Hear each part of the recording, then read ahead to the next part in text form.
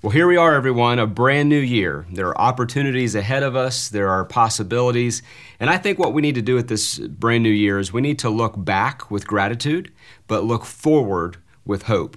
And so what I want to do for the next few moments is I want to outline and recast some of the vision that we have here at New Freedom Church. First of all, the theme of 2022 is going to be this: the year of good news.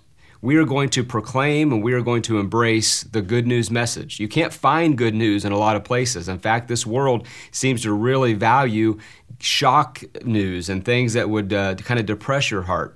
But this year at New Freedom, we are going to be all about the good news. Of course, we know that means the gospel, the good news gospel of Jesus. Also this year as a congregation, we're going to read through the entire New Testament together. I'll share a little bit more with you on that in just a minute. But let us rediscover, for those of us who have been here a while, let us rediscover these values. And for others, if you're new around here, this will be discovering for the very first time what are the core values of your New Freedom Church. And when we look at this word free, we know that it is for freedom that Christ set us free, and that whom the Son sets free is free indeed. So let's take that root word of free and break it down and see how it applies to us in our local body.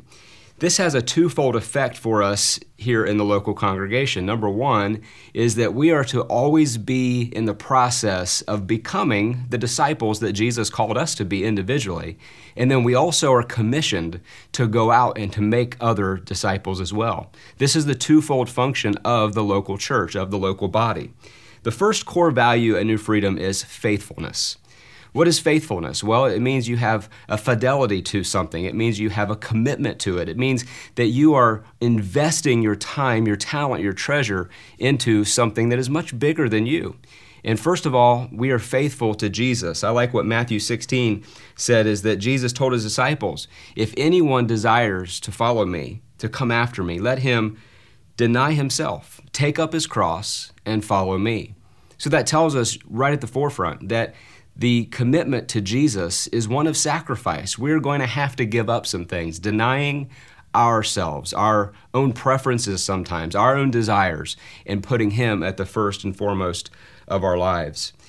Number two is that we're going to be faithful to the good news. What is the good news? Well, Romans tells us this: for I am not ashamed of the gospel, good news of Christ, for it is the power of God to salvation for everyone who believes. So we are going to be faithful to this good news message. We are going to be faithful to what God has put in our hearts to share with others. Next, we are going to honor each other in faithfulness. Romans 12 says, be kindly affectionate to one another in brotherly love. Love and honor and giving preference to each other. And so when we honor one another, that means we reach out and we contact each other. We pray for one another. We do life together. And so that is being faithful to the gospel call. And three, we are going to be faithful to God's word. I love what 2 Timothy 3 says. It says, all scripture. You can say that with me, all scripture. That means Old Testament, New Testament, everything in between. All scripture is given by the inspiration of God and is profitable for doctrine, for reproof, for correction, and for instruction in righteousness.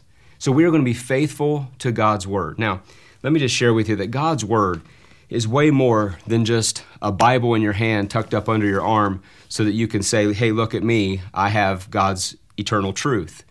The Bible is a living book. God's word is more than just black words on a white page. This is the God-breathed, inspired Word of God. This is what God has given us as not only our instruction manual for life, but our roadmap to navigate how that we can go through journeys of trials, of tribulation, of joys, of high points, of low points. Being faithful to God's Word means that we have a relationship with God's Word, and that's what we're going to be about this year at New Freedom. Our second core value is relationships. Now, relationships mean a lot of things to a lot of people, but we, you and I, we relate to God through our worship. And really, whether you're listening to this as a believer or a non-believer, you're worshiping something. There is an innate desire on the inside of all of us to reach out into worship. It is something that we just are born with. And so we worship and we relate to God by the way that we come together individually and corporately, and we bring our worship to Him. John 4 and 23 says, "But the hour is coming and now is when the true worshipers will worship the Father in spirit and in truth. And the Father is seeking such who will worship Him." Did you realize that even though you're seeking and looking for something to worship, that the Father is seeking you to worship Him? He is calling out and reaching out all the time. And so we relate to God through our worship. We relate with other believers through our fellowship. So this is important. First, we vertically relate to God. Second, we horizontally relate to each other. But there are two directions. One is in the direction of other believers. So in Acts chapter 2, it says, "Continuing daily with one accord in the temple and breaking bread from house to house, they ate their food with gladness and simplicity of heart." So we relate to one another through our fellowship. Now, if you've been around New Freedom for any time, you know that fellowship is a whole lot better when it involves food. And we like to fellowship by breaking bread together. It's biblical. We can do this, and we should do this, and that's important, to get together with one another. And so I would just ask you today, are you on the path? You say, well, Pastor Joe, what path are you talking about? The path around here is the Direction Connection path. It is how you learn more about your New Freedom Church and you take next steps in getting involved in a growth group, in a small group, in a serving team, some way that you can connect to the body in a larger way by giving of your time, of your talent, and of your treasure. If you're not giving of those things, if you're not fellowshipping with other believers, then you're missing out. And the body is missing out. You have something unique to offer to other people, and God wants to do something in you through your service and through your fellowship. And when it comes to relationships, that is a two-way street. One direction, we relate with other believers, but in another direction, we relate with not yet believers through our witness. And so Acts 1:8 says this, "But you shall receive power when the Holy Spirit has come upon you, and you shall be witnesses to me in Jerusalem and in Judea and Samaria and to the ends of the earth." And here's what I want to say. To a sin-sick, cynical, and weary world, you are a witness of the glory of God, of the goodness of God, of the mercy and grace which God has saved you to go out and witness to others that same love. What is your witness and your testimony saying to the world? Is there something unique about the way that you live your life in Christ that others would desire to see and know the God you know? A witness simply testifies of what they have seen, what they have learned, what they have heard, and what they have experienced. We are not called to be prosecuting attorneys telling everybody how wrong that they are. We are called to be witnesses, to simply testify about the goodness that God has done in our lives and attracting others to that same goodness as well. There will come times for reproof and correction and all of those things as the Spirit of God draws someone to worship through understanding and knowing His Word. And so we relate to God through our worship, we relate to others through our fellowship, and the not yet believers through our witness. Number 3, the core value of experience. If we look at the word free, F-R-E-E, E is for experience. How are we experiencing God right now?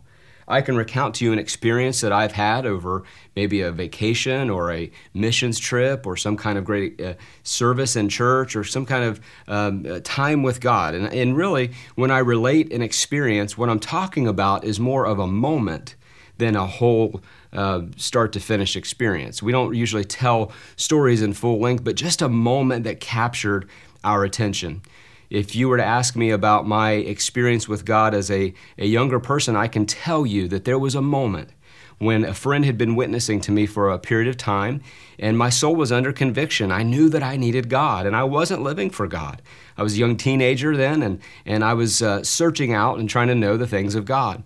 And when this friend invited me to church, I jumped at the opportunity to go.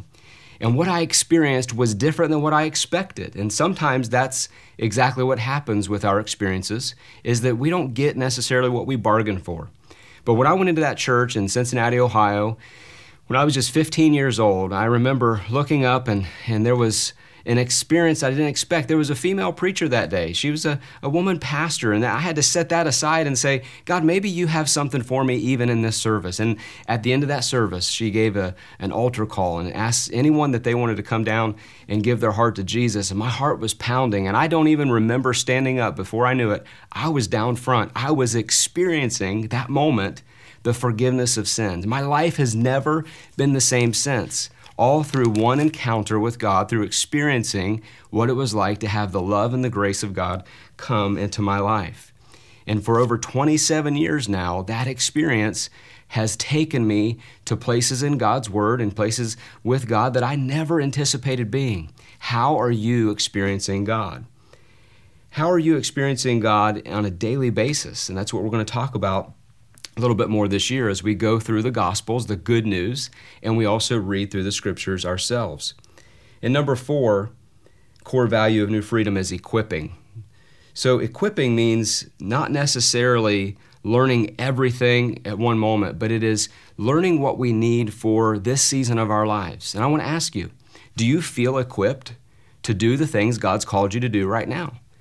Are there some things that you really would like to do for God, but you just don't feel like you have the right tools, you have the right education, maybe you don't feel like you have the right understanding of God's Word or even His call? Well, that's where the church comes in as a fellowship, as a body, to equip you so that you can go out and do the work of ministry. I love what Ephesians 4 says. It says that God gave some to be apostles, some prophets, some evangelists, some pastors and teachers. We don't all have the same call. We don't all have the same function. We don't all have the same gifts and talents, but every one of us, we have all been given something that we can use for God's kingdom. And here's what it says in verse 12, for the equipping of the saints, for the works of ministry. See, the saints, you and I, are called to be equipped by God to do the work of ministry. It's not just for professional pastors or people who work in a church or maybe a parachurch ministry organization.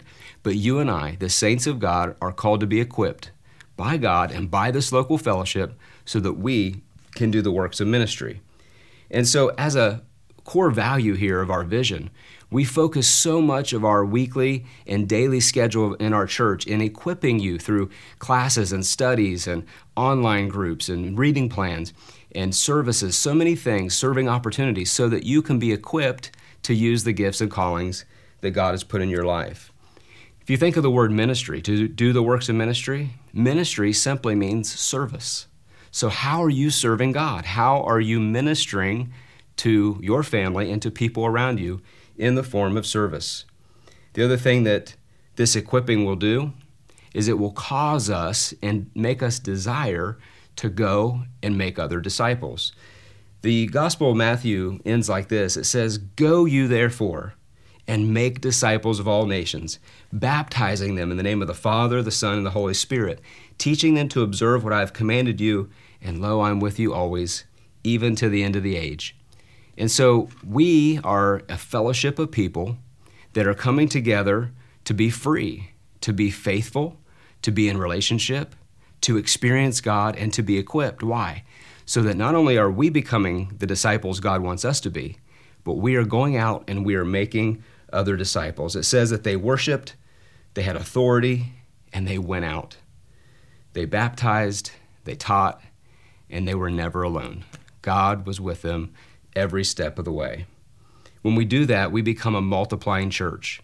And when we multiply, that means that the some parts of us are larger as we give of ourselves, and we get exponentially bigger and grow spiritually.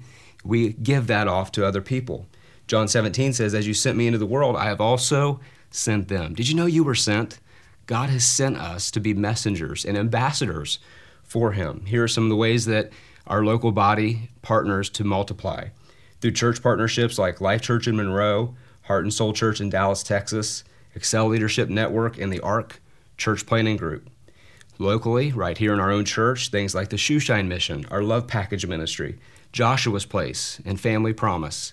These are all ways that we are multiplying ourselves and helping to leverage other people to do the ministry that God has called them to do. So in closing, this year as a congregation, we will embark on a journey together. I want to really encourage you to take this journey. is that we are going to do two things starting right here at the first part of the year. Number one, we're going to have 21 days of prayer in our local body. You can tune on online every day for 21 days in January. We are going to be praying corporately together. Individuals will pray, but I want you to pray. I want you to send in your prayer request. 21 days of prayer. Watch God change your circumstances and our body in 21 days. And then the next thing is this right here.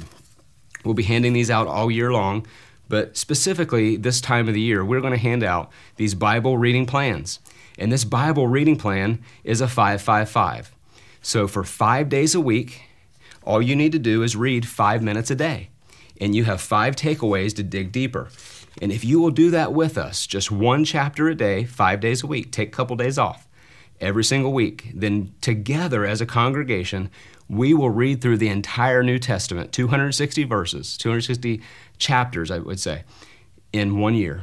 And together, we will have gone through the entire New Testament of God's Word. I think that is a worthy goal. And along with that, the year of good news, I'll be theming out and teaching through the Gospels, Matthew, Mark, Luke, and John. And so I want you to go on this journey with us. Would you just close your eyes for a moment? Let us pray. Let us ask God to do something in and through us. God, today, make us the disciples that you've called us to be, and then compel us and propel us to go out and to also make other disciples. We pray this in Jesus' name. Amen.